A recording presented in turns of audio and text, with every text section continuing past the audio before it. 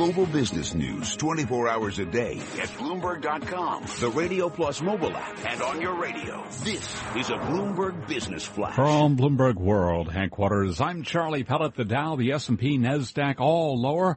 And we are brought to you by T2 Computing, a new kind of IT solutions company for workflow, mobility, and infrastructure. Let them explain how their expertise can help you gain greater business value. Visit T2Computing.com for more information. Now, let's head right over to the first word breaking news desk for today's afternoon call. Here he is, Bill Maloney. Good afternoon, Charlie. Main U.S. averages are under pressure today, with the Dow currently down 58 points. S&P's drop 11 and NASDAQ declines 45. The small cap 600 is lowered by 5 points, and the U.S. 10 yield at 1.56%. 8 out of 10 S&P sectors are lower, led by losses in healthcare, materials, and technology, gains for utilities and telecom. Dow transports are a little changed.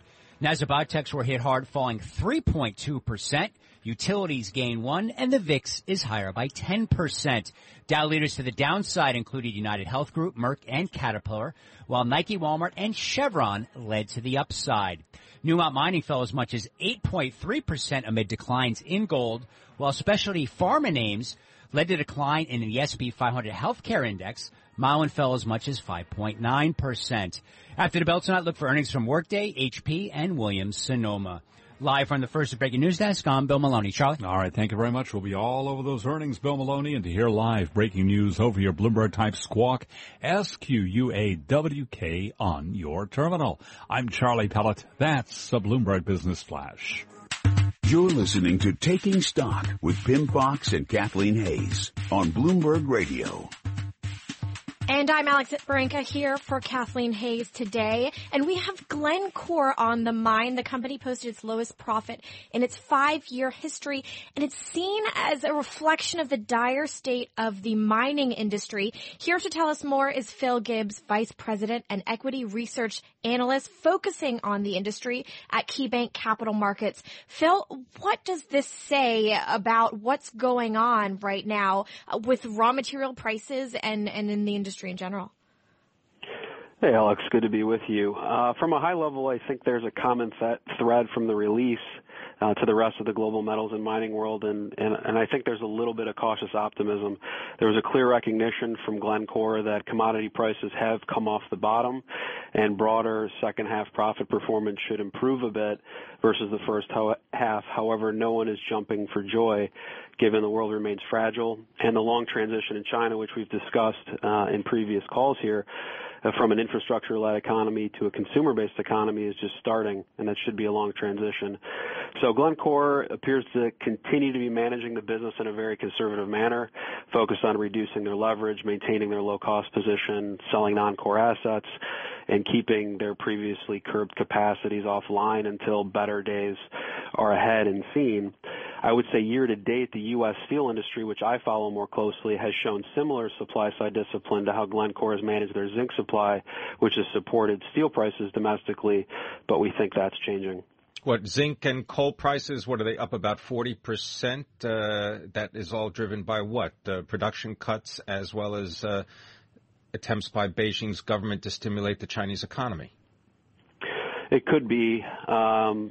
Pim, I think the key factor here is probably more on the supply side, and my view is more on the U.S.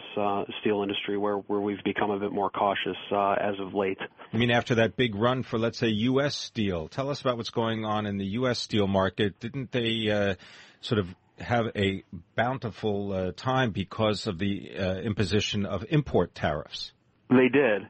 I think we were cautiously optimistic on the industry. I would say balanced to cautiously optimistic most of this year as of late Friday. However, we now believe that supply and demand, particularly for the U.S. sheet producers, where U.S. Steel would be one, that market we see now tipping to modest oversupply based on our view of peaking demand and bottoming supply. So we think now, after the run in steel prices, which steel prices call it hot-rolled steel, has been up over 60% off the bottom, we think pricing is now poised to more aggressively correct over the course of the balance of the year here, which did lead to downgrades on our views of U.S. Steel, AK, Steel Dynamics, and Olympic. And I think this environment could also create modest downside risk to 2017 fixed-price automotive contracts, which I think many investors at this point hope and believe are or would improve. Is there a catalyst that would tip some of the sentiment around this industry back into more optimism versus maybe a we are not out of the woods yet situation that we seem to have right now? Yeah, I think, Alex, it's really all based on the supply and demand balance, and that's really what we hang our hat on. And we really wanted our most recent survey to tell us that demand was stabilizing. Let's say incremental supply wasn't going to be a factor, but that's not really what it said. Unfortunately, our survey came across and said that there was more potential for subseasonal growth in key end-use markets, including automotive and including non-residential construction, which make up about 65% of U.S. steel demand. And I'd also say that U.S. distributor daily sheet volumes are down 3.5% year to date. This comes despite modest restocking in the second quarter. And really what drove us to change our view is that our distributor contacts now expect below normalized seasonal demand patterns in both the third and fourth quarters, which is what really troubled us. And some of that, which was new, was that we are starting to see some new weakness in non-residential construction, and you also have had the call it the lethargy in the mining, rail, ag, and energy sectors already. So I think broader caution from us in terms of what we're seeing in the U.S. Economic indicators as it comes from our U.S. steel channel on the demand side. So you're saying maybe just underweight the whole sector for a while? We are. I think we're telling people to take a little bit of money off the table until we get some more visibility on the demand front over the next, call it 45 to 60 days. And I think that there's also some natural uncertainty and caution in front of the U.S. election. This is a very important election for folks, and that could also lead to some more subdued CapEx over the next, like I said, 30 to 60 days. Thanks, Barry. We got to leave it there. Phil Gibbs is Vice President and Equity Research Analyst for Metals and Mining for KeyBanc Capital Markets, talking about the steel industry. This is Bloomberg.